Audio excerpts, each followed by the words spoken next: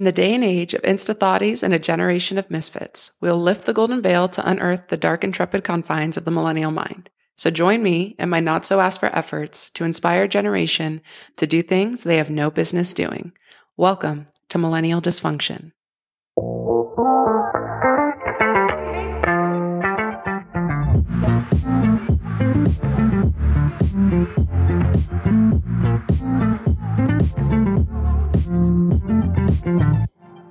What is fear?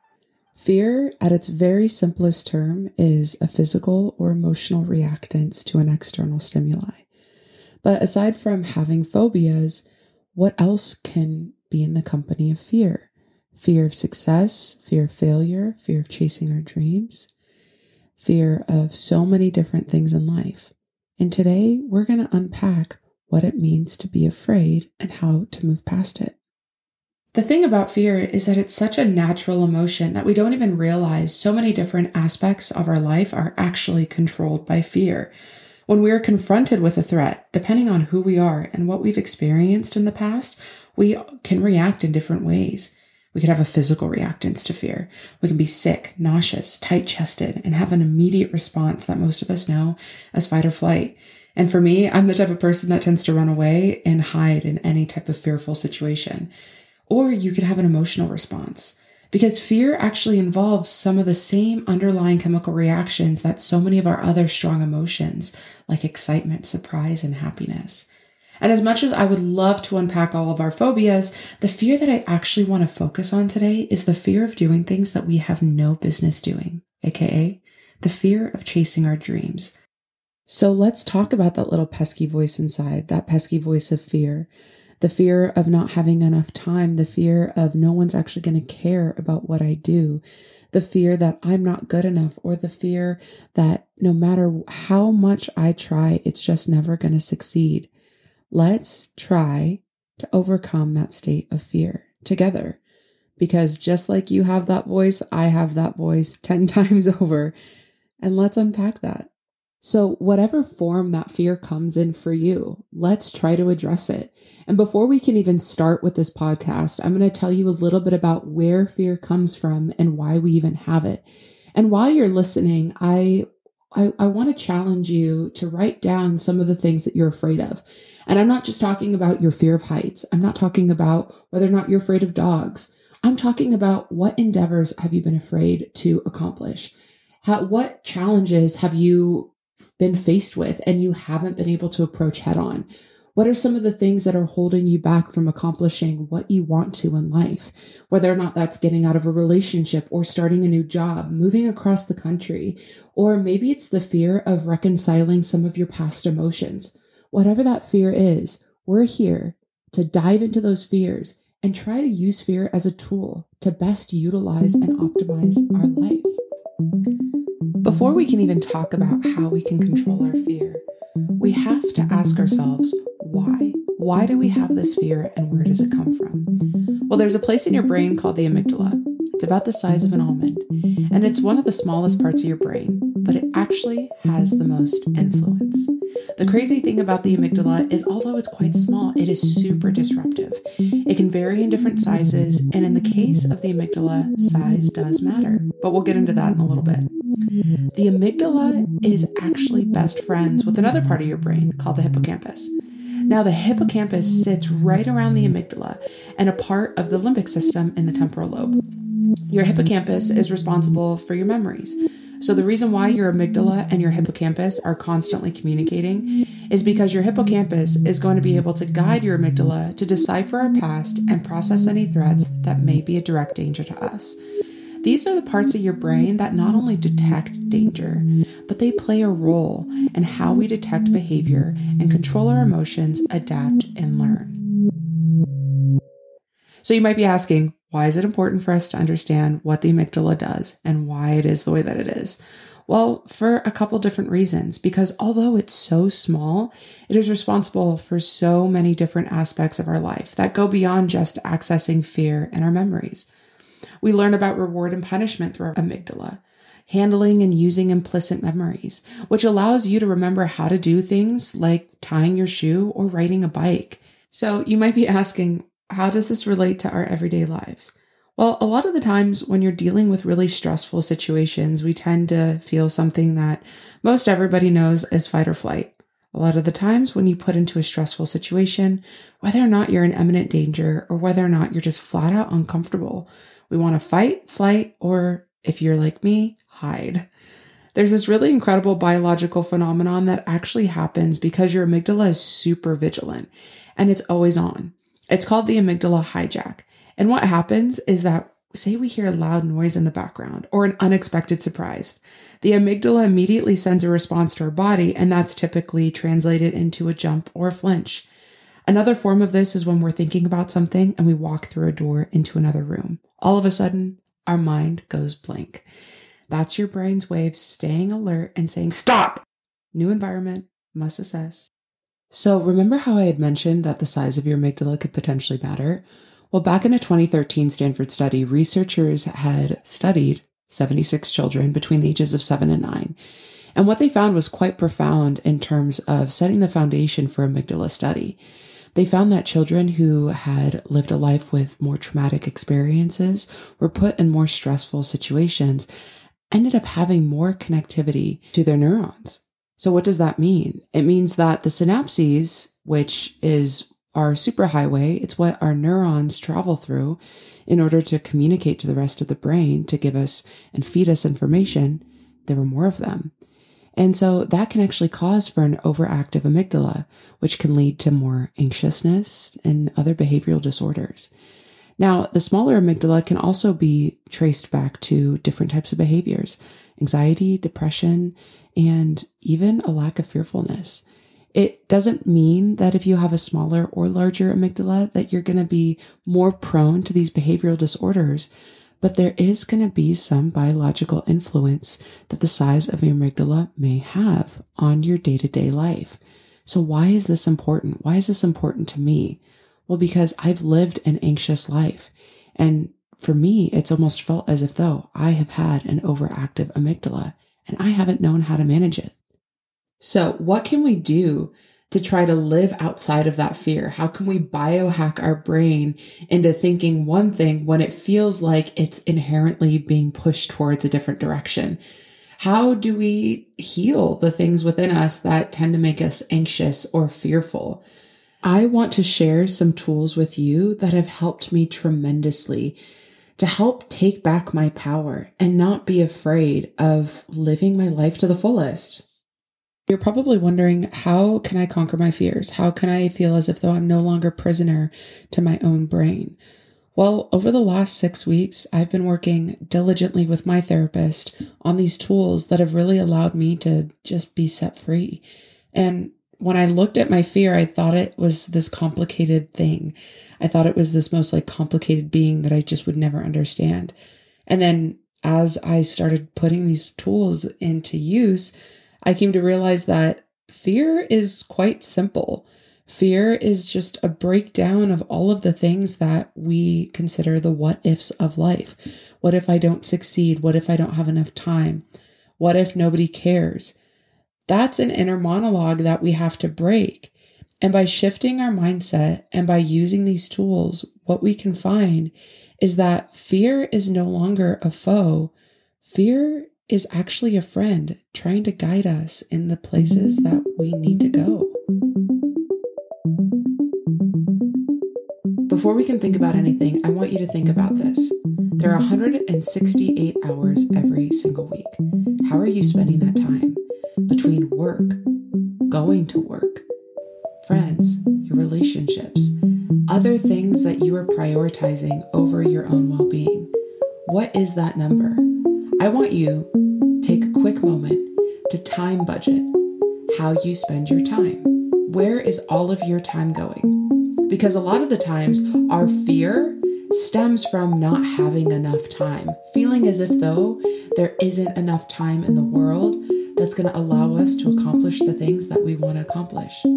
I think you'd be surprised if you were to take everything into account, how much extra time you have per week.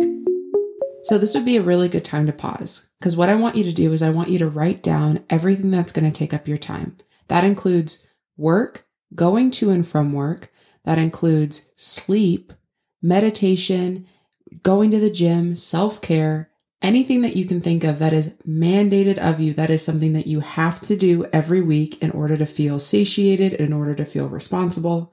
Everything that you can think of, put it down on a piece of paper, write down the amount of time that it will take you, and then add that up. And then what I want you to do is I want you to subtract that from 168. Now, for me, I have a number of different jobs, all of which with transportation take up about 52 hours of my time. Then there's sleep. That's on average about 55. I then have about 10 hours for my partner, 4 hours for the gym. And then I have about 2 to 8 hours for self-care and creative time.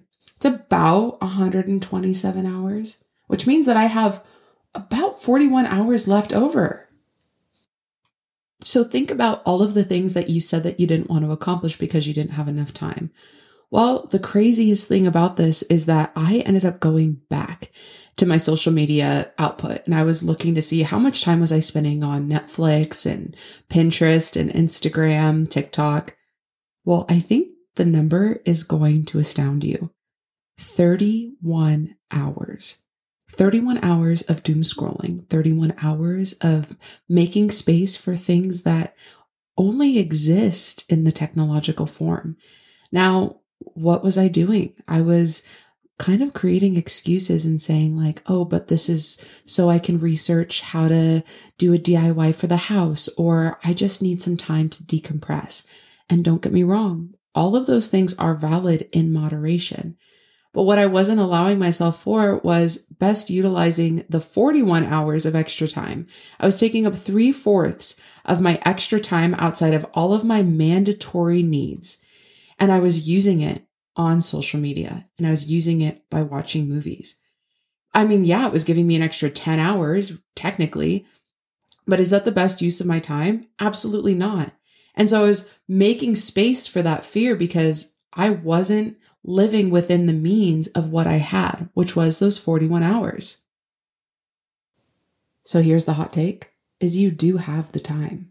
And whether or not you're in the space to accept that is completely up to you. 6 weeks ago, I wasn't in the space to accept it.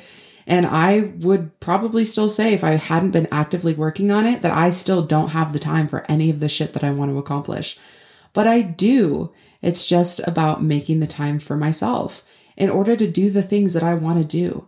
And this is what leads me to the intentionality of setting yourself up for the night before. Because that's what step 2 is.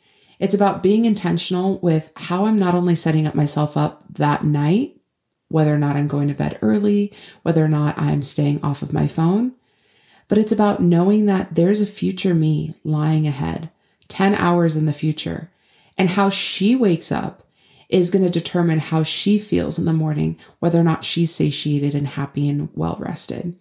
So how is my nighttime self setting my future self up for success?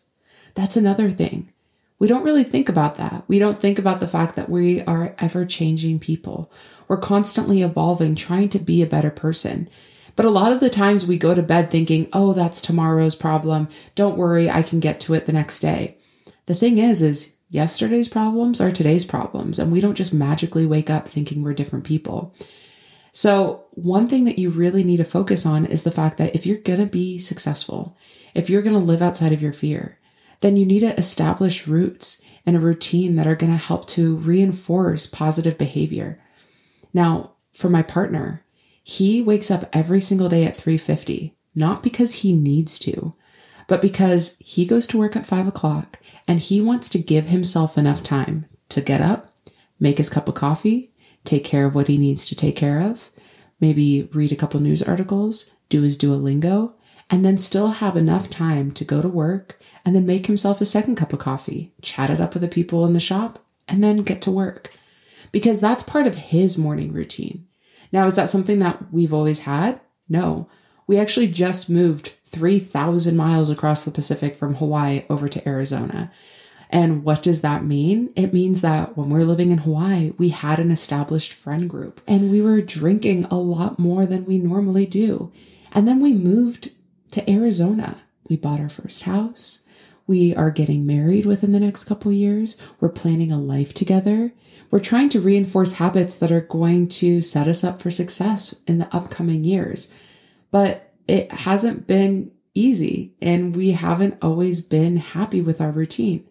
And to say that we're happy when we wake up in the mornings, I'm going to say, fuck no. We are still not morning people. I can tell you that right now. But we really enjoy having that space to just live within our routine and not have to worry about anyone else during that time. That is our time to reflect on what we want to accomplish that day. It's our time to make space for the things that we want to do for ourselves. So whether or not it's him doing his Duolingo or me working on my podcast, we make space because it's important to make space. Which brings me to the third, and please stay with me after this. I promise you it gets better, but you're going to laugh. Go outside. 15 minutes, get some sunlight. I live in a house that, kid you not, I'm not going to show you guys any photos or anything, but it only has 6 windows in the whole entire house. There's one window in the master, one window in each of the guest bedrooms, a window in the dining room, and a window in the living room. And we have like a sliding door, but I honestly wouldn't even consider that a window. Get yourself outside, get some direct sunlight, and drink a cup of water. Now, I know that sounds so silly, and everyone's going to be like, Mom, that's like one of the basic tips. I get it. I totally understand it. I have been one of those girlies that's like, nope, I don't want to do that. Or yes, that's so simple. Like, duh. Just go outside, get yourself a cup of water, even if it just means like setting a timer for 15 minutes. Set a timer, go outside, gulp your water. Moment the timer comes in, you can run back inside. Like, nobody's stopping you. But go outside, jumpstart your day with some sunlight. Reason being, your circadian rhythm is so flippin' important. It's your biological clock. So if you don't know what your circadian rhythm is, it's your biological clock. It is what aligns your body to the sun. And when you start your day off by going outside, you're pretty much telling your body, hey, it's time to wake up. And if you do it enough times, your body starts to anticipate waking up around the same time every single day.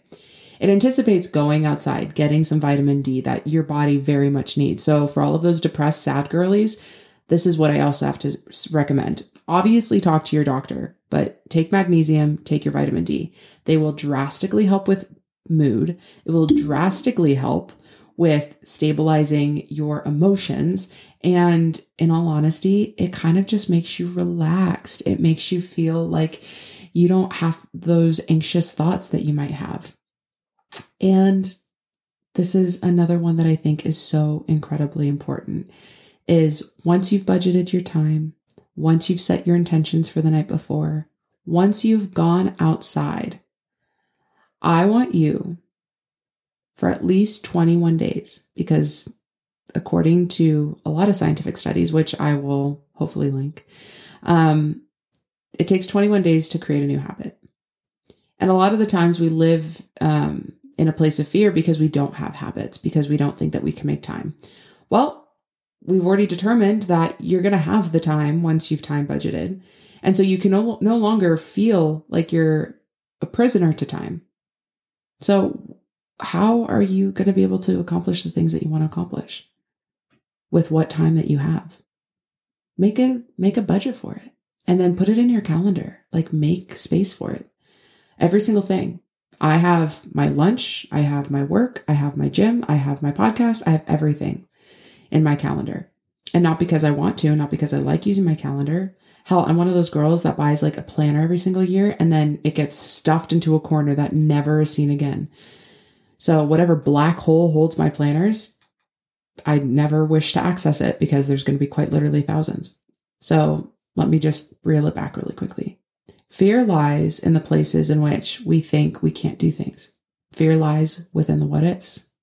Fear lies in the places in which we think we can't accomplish the things that we can accomplish. Why?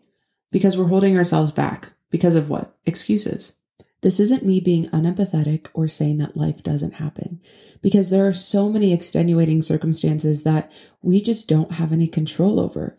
What I'm saying is that we do have control in our lives, regardless of how little it might feel.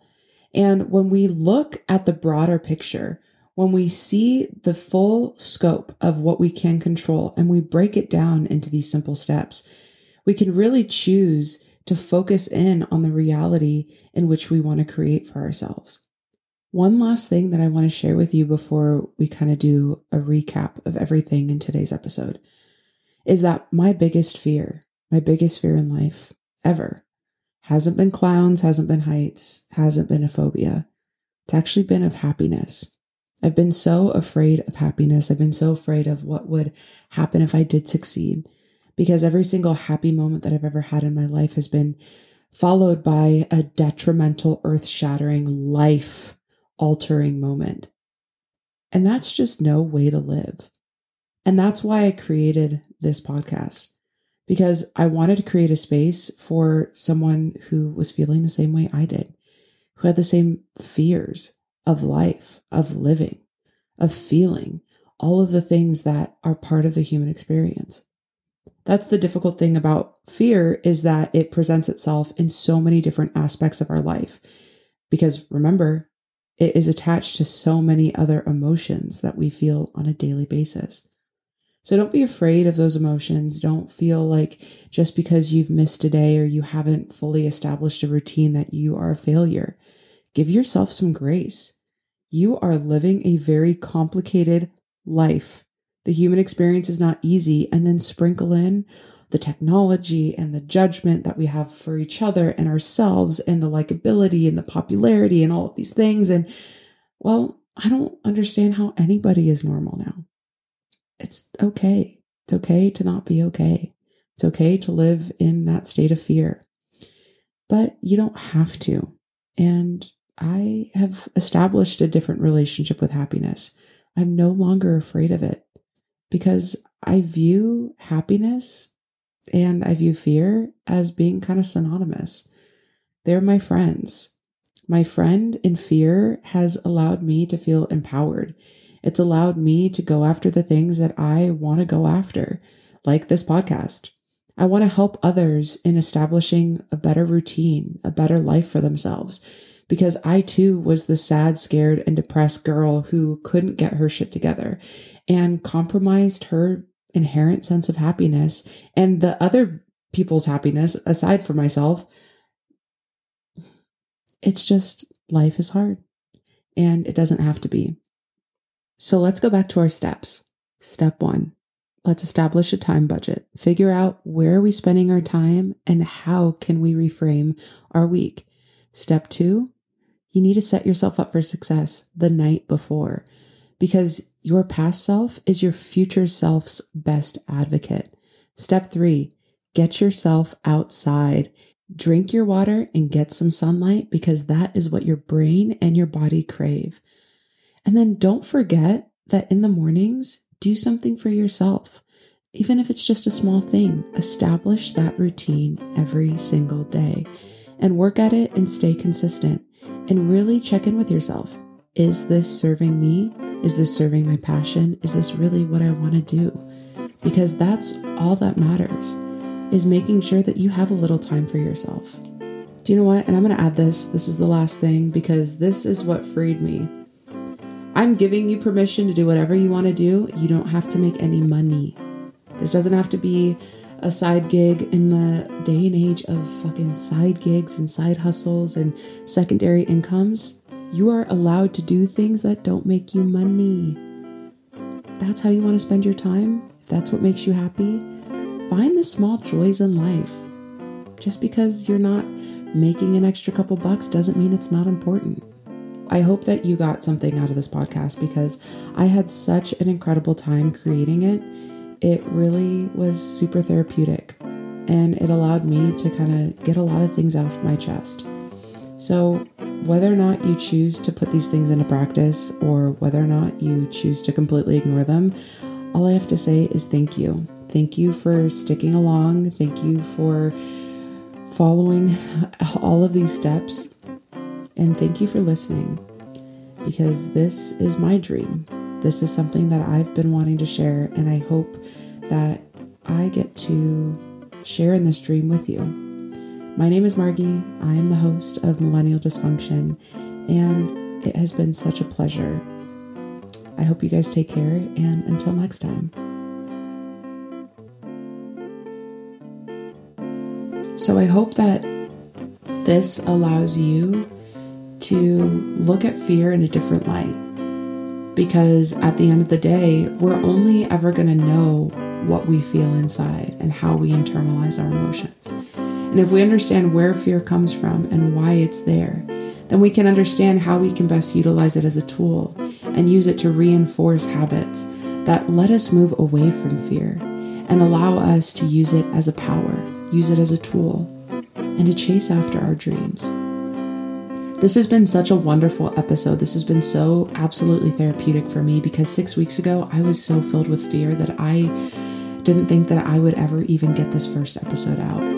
So if you've gotten this far, I just want to thank you, because this has been something that has been a dream of mine for so long.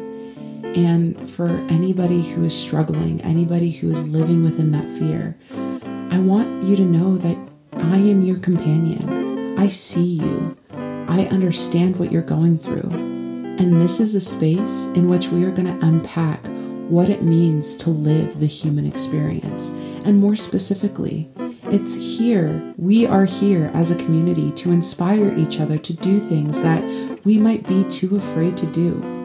So my name is Margie. I've been your host, and this is Millennial Dysfunction. I hope you have an incredible day, and please take care of yourself.